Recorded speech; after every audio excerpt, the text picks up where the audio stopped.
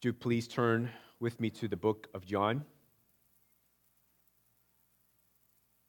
We're in John chapter 9. And we'll be working through the entire chapter.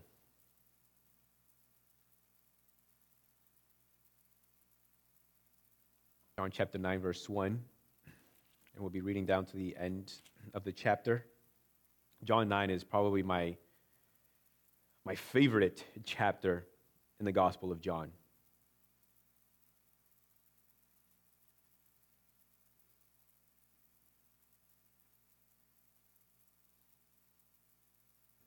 So John 9, verse 1.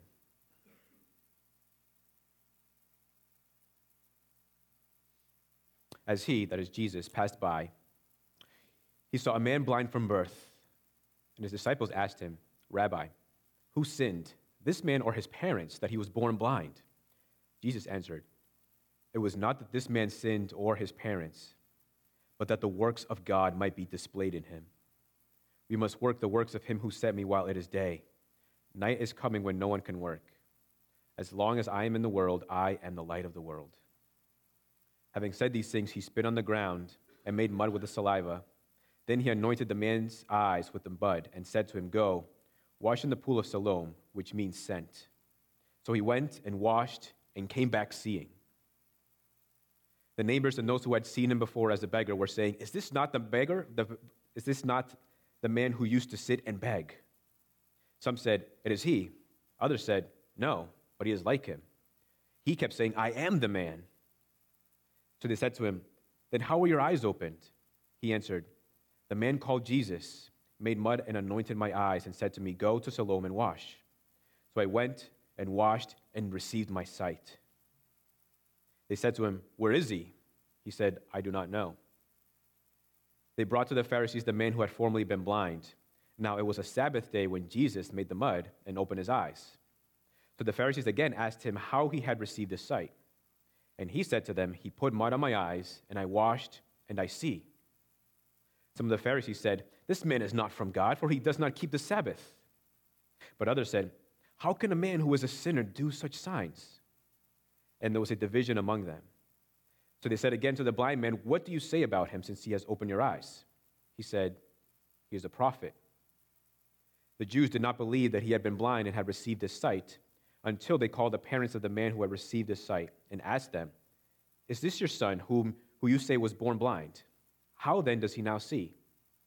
His parents answered, "We know that this is our son and that he was born blind. But how he now sees we do not know, nor do we know who opened his eyes. Ask him. He is of age. He will speak for himself." His parents said these things because they feared the Jews, for the Jews had already agreed that if anyone should confess Jesus to be Christ, he was to be put out of the synagogue. Therefore his parents said, "He is of age. Ask him." So for the second time they called the man who had been blind and said to him, "Give glory to God. We know that this man is a sinner." He answered, "Whether he is a sinner, I do not know. One thing I do know, that though I was blind, now I see." They said to him, "What did he do to you? How did he open your eyes?" He answered them, "I have told you already, and you would not listen. Why do you want to hear it again? Do you also want to become his disciples?" And they reviled him, saying, "You are his disciple, but we are disciples of Moses. We know that God has spoken to Moses, but as for this man, we do not know where he comes from." The man answered, "Why, this is an amazing thing. You do not know where he comes from, and yet he opened my eyes. We know that God does not listen to sinners, but if anyone is a worshiper of God and does his will, God listens to him. Never since the world began has it been heard that anyone opened the eyes of a man born blind. If this man were not from God, he could do nothing." They answered him, "You were born in utter sin, and you would teach us." And they cast him out. Jesus heard that they had cast him out, and having found him, he said, "Do you believe in the Son of Man?" He answered, "And who is he, sir, that I may believe in him?" Jesus said to him, "You have seen him, and it is he who is speaking to you."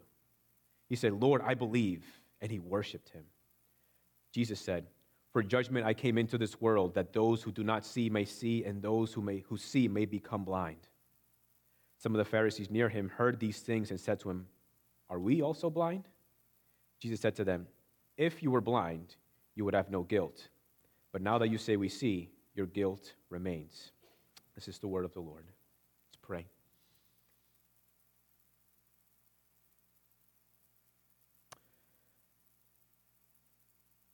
Lord, we thank you for your word. We thank you for this story of a man born blind and how we see he had received more than just his physical sight. Father, we pray that you would illumine to us your word. Open our eyes so that we may see Jesus Christ in the passage. Help us, Lord. We pray that you would remove any distractions that may be in our hearts and our minds so that we may be focused, so that we may hear what you have for us this morning. We pray in Jesus' name. Amen.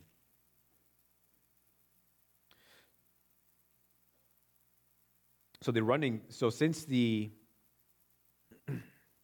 middle of chapter 8, there's been this theme of light, more like a contrast between light and darkness, but specifically light in the Gospel of John, and it continues to weave in and out of chapter 8 and into chapter 9.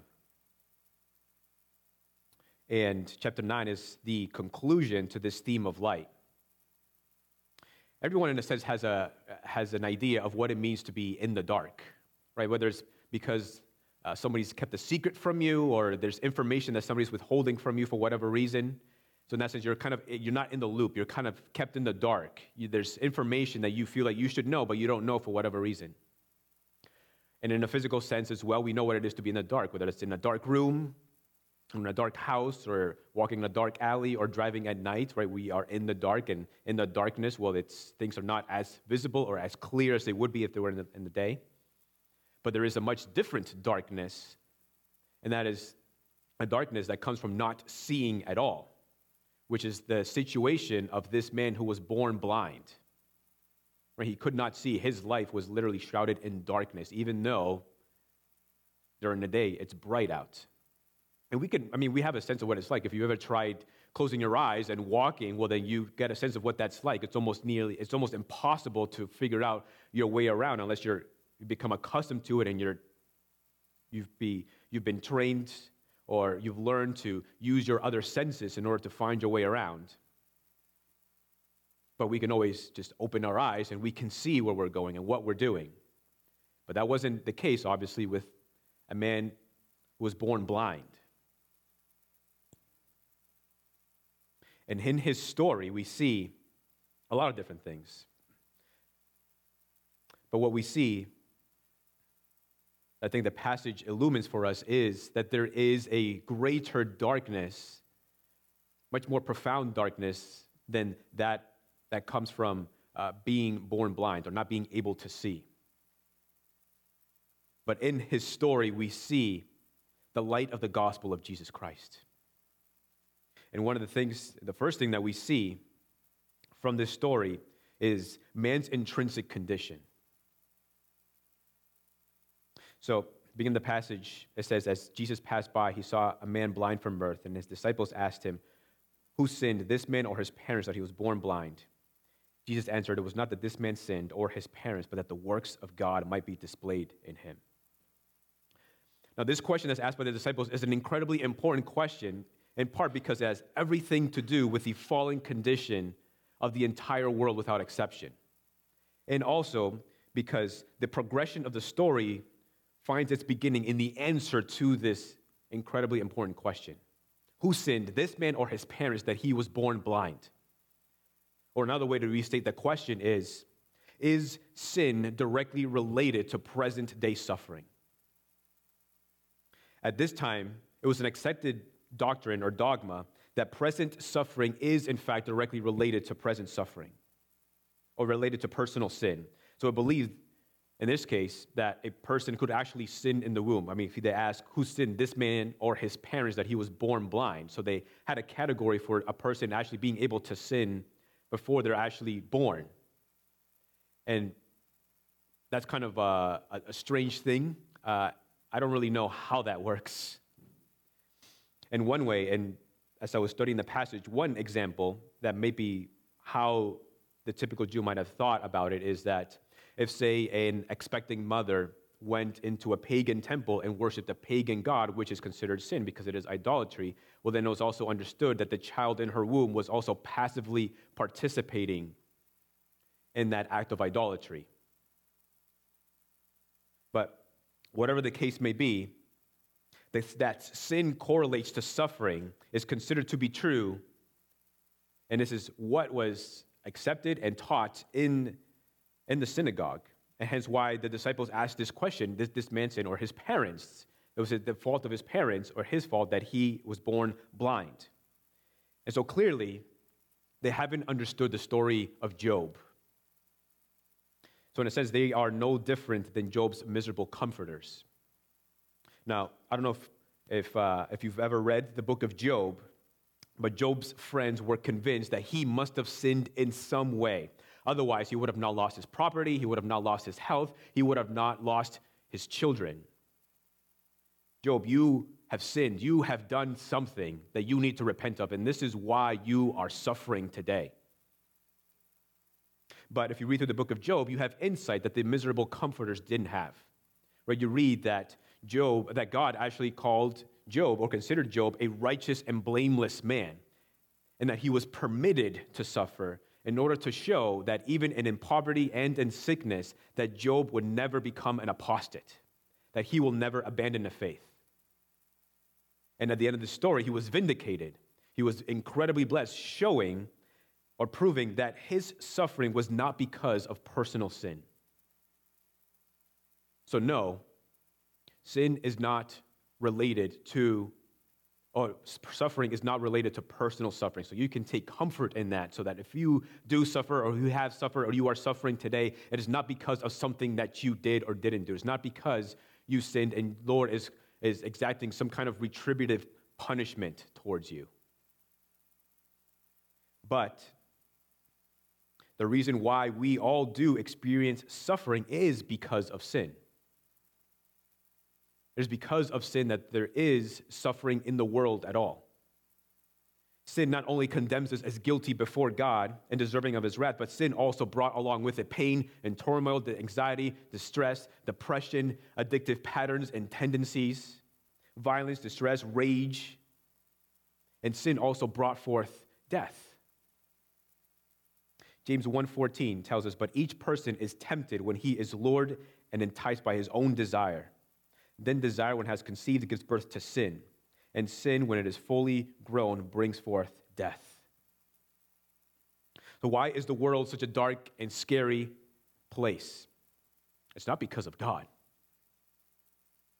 It's because there is sin in the world, sin in our own hearts, and death is a consequence of sin, which also keeps the world from becoming worse than it could be. Because imagine if you and I were immortal, or could live even just a few centuries long.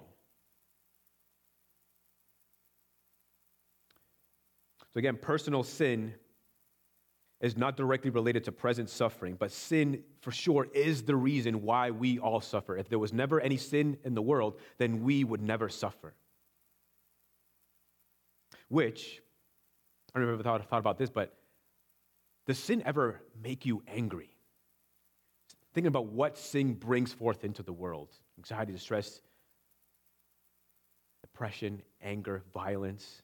All these things are a result of sin. One of the things that we should be feeling towards sin is absolute anger towards sin. We've all been affected by sin in some way, shape, or form. We've seen people deteriorate into addictive patterns. We've seen sin ruin marriages and pull people apart. We've seen what sin does into our own lives. Maybe what it's doing to your life even now. What I think Christians need today is a vibrant and righteous anger towards sin. The Puritan John Owen said that, he says, be killing sin or it will be killing you. That's ultimately what sin is after. Sin is looking for your death. And so rather than trying to cuddle with sin, kind of like trying to cuddle with, we have a tendency to treat sin like a little cub that we lie in bed with and cuddle with at night and snuggle up with. But sin is actually a roaring lion that is seeking to devour you. Imagine trying to cuddle up with a lion. Right? It's going to devour you. And that's what sin is. That's what sin is aiming for. So the appropriate response is not to play with sin and cuddle with sin, but to slay sin. As Romans 8 tells us, as Colossians chapter 3, verse 5 tells us, put to death, therefore, immorality, evil desire, and so on and so forth.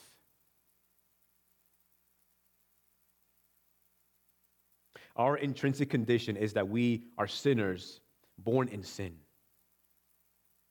Psalm 51:5, the psalmist says, "In sin did my mother conceive me." The psalmist is not talking about being born out of wedlock. Instead, he is stating a truth that the scriptures teach and that we all need to accept, and that is that two sinners make only more sinners. We are all born in sin. Not just for the record, kind of an aside, just for the record, I don't believe that a child who has yet to be born, or a child who is born but is still in infancy, if they, God forbid, if they suffer and they pass away, that they are destined to an eternal separation from God. I don't think that's the case. I don't think the scriptures teach that. There isn't yet this age of accountability that they've reached yet, and so I don't think that it guarantees them eternal separation from God. And part of the reason, there's several passages I can point you to, but one is David himself. When he lost his child, he says he had a confidence that he will see the child again. But anyways, what Psalm 51 tells us is that man's intrinsic condition is that he is a sinner, which then results in blindness. The blind man's story is a living illustration of our intrinsic condition, that we are sinners who are born blind.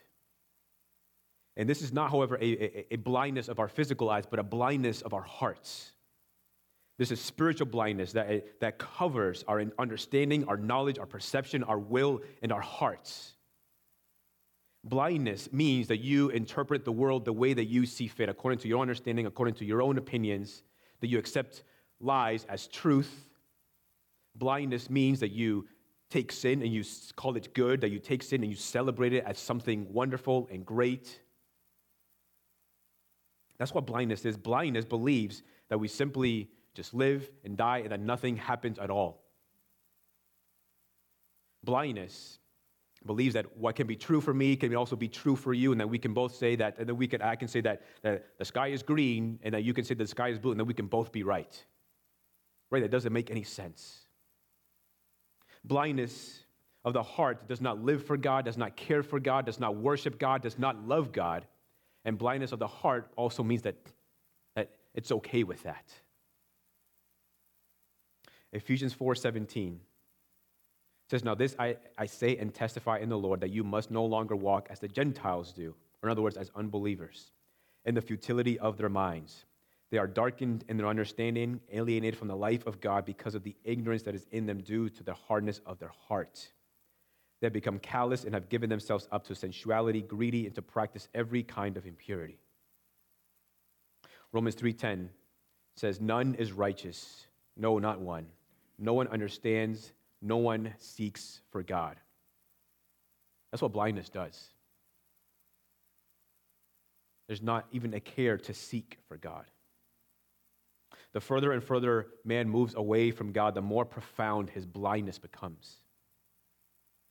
The man in the story had a sinful nature that resulted in a blindness of the heart, while at the same time he was also physically blind, but not related to personal sin, nor that of his parents. But his blindness is a result of sin, because if there was no sin at all in the world, then there would be no such thing as physical blindness.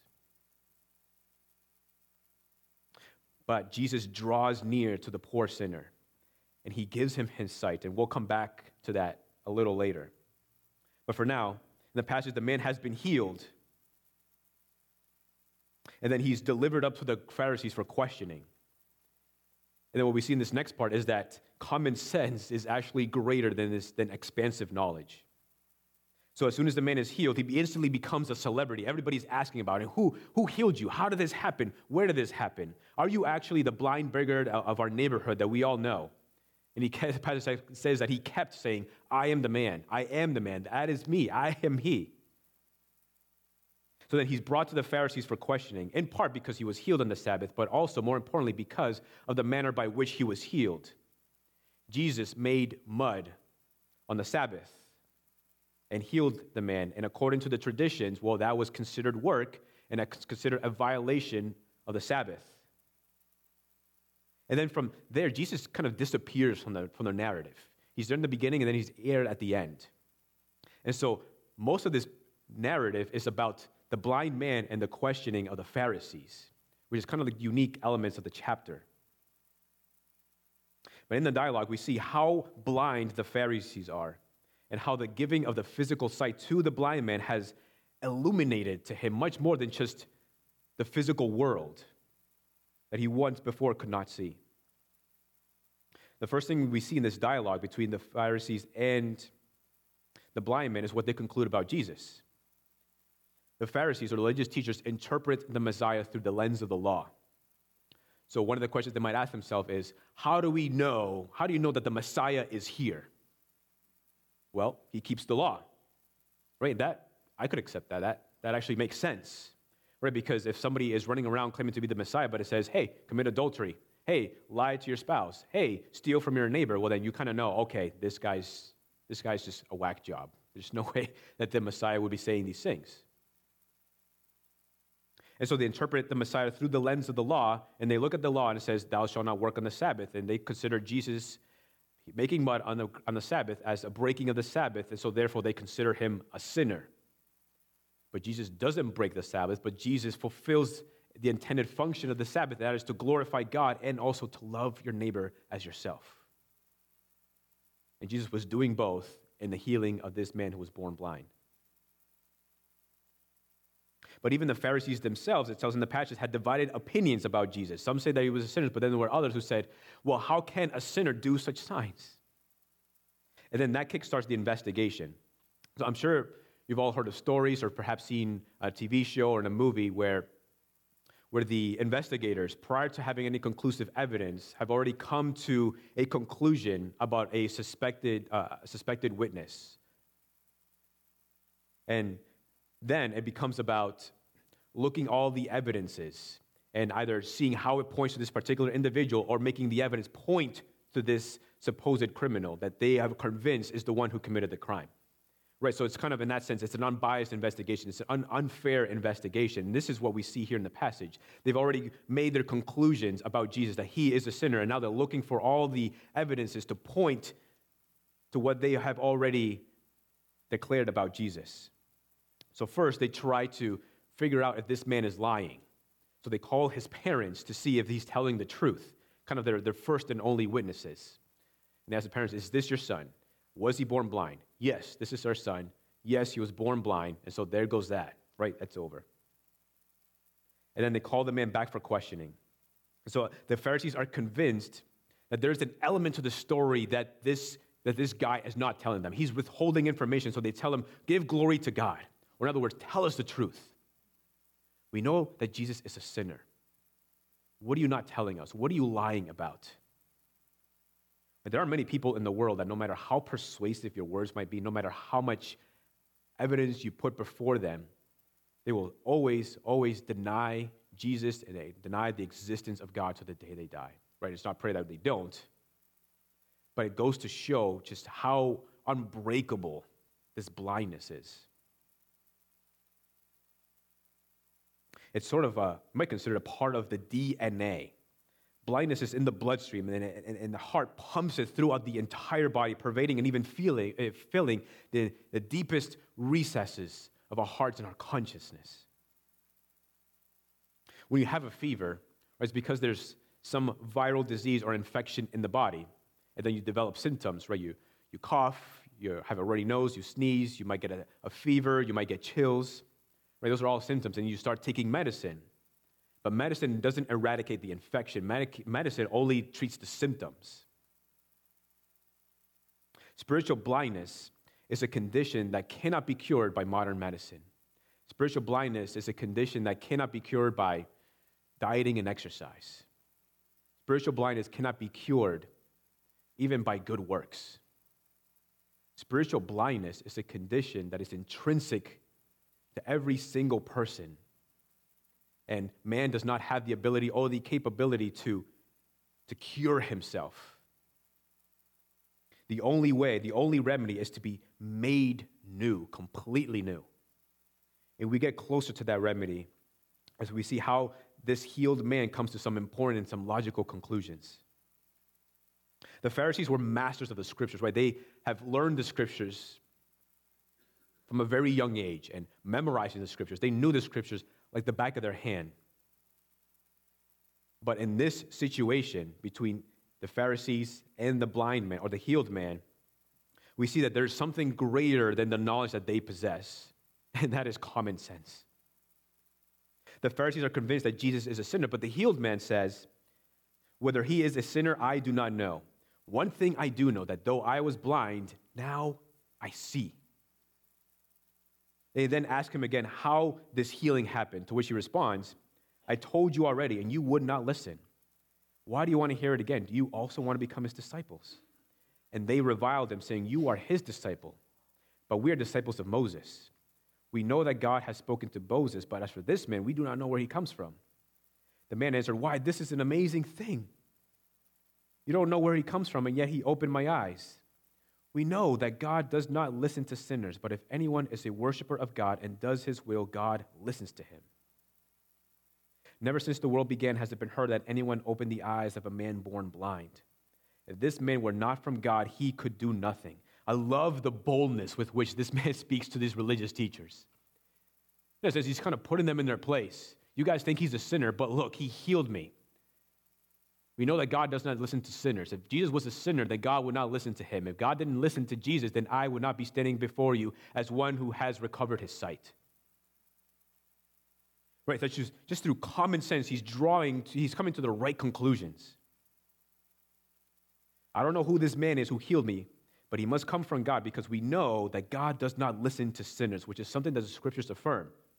Job 27:8 tells us, what is the hope of the godless when God cuts him off, when God takes away his life? Will God hear his cry when distress comes upon him? Psalm 5:4 tells us, for you are not a God who delights in wickedness. Evil may not dwell with you. Psalm 11:5 tells us that the Lord tests the righteous, but his soul hates the wicked and the one who loves violence. Those passages tell us that the Lord is separated from wickedness and violence. And even the prayers. It doesn't mean that God may not ever be gracious in his mercy, grant them what they desire, but it means that God is not inclined to respond to their prayers. Not as the way that he would be as those who belong to him as beloved children. But if anyone is a worshiper of God and does his will, God listens to him. If Jesus was not from God, if Jesus was not a worshiper of God, if Jesus did not do the will of God, then God would not listen to him, and then Jesus could do nothing. So the man makes some profound conclusions concerning the person who healed him just through sheer common sense.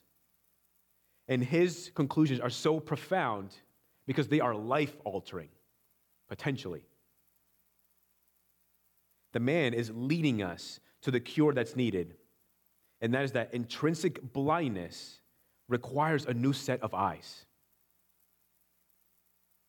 So then after having been cast out, Jesus goes to him, he finds him, he says, do you believe in the Son of Man? And he answered, who is he, sir, that I may believe in him? Jesus said to him, you have seen him, and it is he who is speaking to you. He said, Lord, I believe, and he worshiped him. Jesus said, for judgment I came into this world, that those who do not see may see, and those who see may become blind.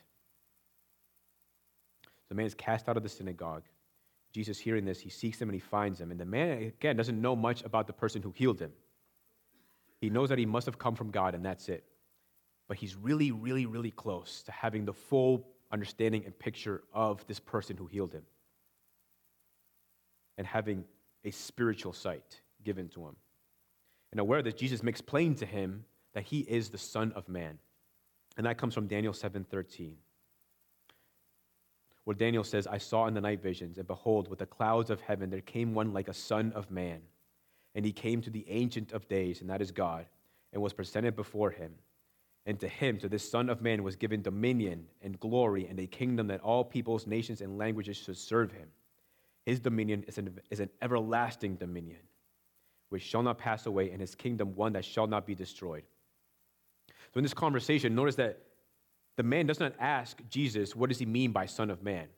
And it's because he already understood what that meant. The Jew in that day would have understood that title of Son of Man. The Son of Man is a divine figure who comes in the form of a man, who is giving dominion and glory and splendor and is giving the authority to rule over the nations. And so Jesus identifies himself as that Son of Man from the book of Daniel. And Jesus says to him, it is he who is speaking to you. And it says that the man put his faith in him. He believed in him. Now he understands the full picture of Jesus and who it is, the person who healed him. And herein lies the answer to man's intrinsic condition. If anyone would be cured, he must believe in Jesus. John 1:4 tells us that in Jesus was life, and the life was the light of men. The light shines in the darkness, and the darkness has not overcome it. 1 John 1:5 tells us, this is the message we have heard from him and proclaimed to you, that God is light and in him is no darkness at all. If we say we have fellowship with him while we walk in darkness, we lie and do not practice the truth. But if we walk in the light as he is in the light, we have fellowship with one another, and the blood of Jesus, his son, cleanses us from all sin. So Jesus is the light that overpowers the darkness of our blindness, not by giving us medicine, not just by treating us the symptom, but by forgiving us of our sins, by cleansing us of our sins, and causing us to be born again with a fresh set of eyes. John 3:3, Jesus says, truly, truly, I say to you, unless one is born again, he cannot see the kingdom of God. 1 Peter 1:3 tells us, blessed be the God and Father of our Lord Jesus Christ. According to his great mercy, he has caused us to be born again to a living hope through the resurrection of Jesus Christ from the dead. Intrinsic blindness can only be eradicated through divine illumination, which causes us to be born again. And then with the man who was healed, you also can proclaim that I once was blind, but now I see. With the eyes of faith, you're given the eyes of faith. With the eyes of faith, you can now see the Savior. With the eyes of faith, you can see the one who died on the cross for your sins. With the eyes of faith, you can see the blessings of God that are promised to you, that are guaranteed to you. With the eyes of faith, you can see the joy that is coming, even though your life is clouded, shrouded in suffering. With the eyes of faith, you can see the day that is coming when you will be given a new and glorified body that will no longer want to sin, that will be impervious to sin, that will be impervious to disease and decay and to age and to sin. With the eyes of faith, you can see the day that is coming when you will see Jesus Christ face to face. You will behold your Savior. Right? Is that hope in you? Do you long for that day? But that's what the eyes of faith enable you to see. I know I get that it can be hard, right? Because we live in a day and age where we just want instant gratification, right? What we want it right now. But Jesus promises us that if we will wait, if we will endure to the end, if we will just persevere, then there are these eternal and incredible blessings that are waiting to be received.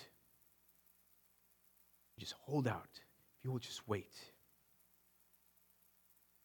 That's why we need the eyes of faith, because the eyes of faith is what gets us there. The day that we will actually see these promises, where we see these blessings face to face. That's what divine illumination enables you to see. And it always results in worship. It says the man believed in him and he worshiped Jesus. Right? We can't read past that. Divine illumination always results in worship. Why was the man born blind? It's not because of his sin or the sin of his parents, but he was born blind to display the work of God. He was born blind for the glory of God, and he was healed for the glory of God. So his life is a living illustration of the sinful human condition, while also pointing us to the answer, and that is found in Jesus Christ, who is the answer for our unbreakable blindness. His response is so important because worship, in the true sense of it, was impossible for him without fully understanding who this was that healed him. Because God had determined that he will be glorified when people worship the Son. And that is what this man does. Anyone who has been given sight worships the Lord Jesus with their life, in contrast to the Pharisees who remain in their blindness. If they would confess their blindness, then they would have hope of salvation. But because they won't, their guilt remains. Guilt is related to blindness, which is the result of sin, and guilt comes from sin. Guilt is a legal declaration. You may not feel guilty, but it doesn't mean that you're not. Guilty doesn't care about your feelings. It is not determined by your feelings, but is declared by God. Guilty because your sins offend God. Guilty because you do not honor God or give thanks to him. Guilty because you do not love God. That's what it is to be blind. But you can be declared innocent and righteous and receive the eyes of faith by believing and trusting in Jesus Christ if you have yet to do that. Believe in Jesus. Trust in him. And you'll be cleansed of all sin. You'll be forgiven of your sins. You'll have eternal life. You'll be given the Holy Spirit of God, who is a guarantee of the future blessings that the Lord will hold out for you. You'll be given the eyes of faith to see that day. And then you too, as this man did, you will worship the Lord. So knowing what we've been saved from, knowing how bad our condition used to be, our response should always be to worship the Lord Jesus Christ with our life. So John 9 presents to us a living illustration of what it means to be born again. We were once sinners, walking like blind men, but the Lord drew near to us, and his light shone upon our hearts and conquered the darkness of our hearts so that now we can see. That's what the Lord has done for us. And the appropriate way to respond is to worship him. We may not know all there is to know about God and Jesus Christ, but we will spend all of eternity knowing God. But the one thing we can be confident about today, the one thing that we can loudly proclaim today, is that you were once blind, but now you see.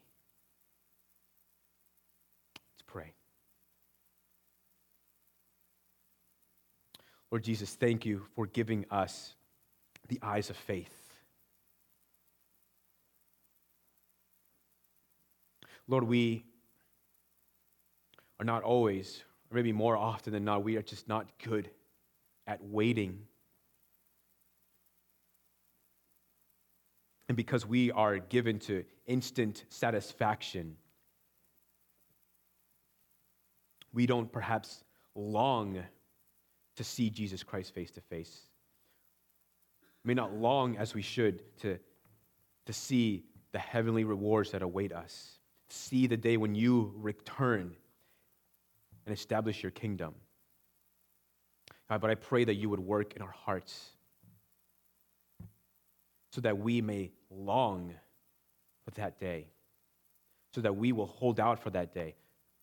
Give us the eyes of faith so that we may not live for the here and now, so that we may not be given to sin,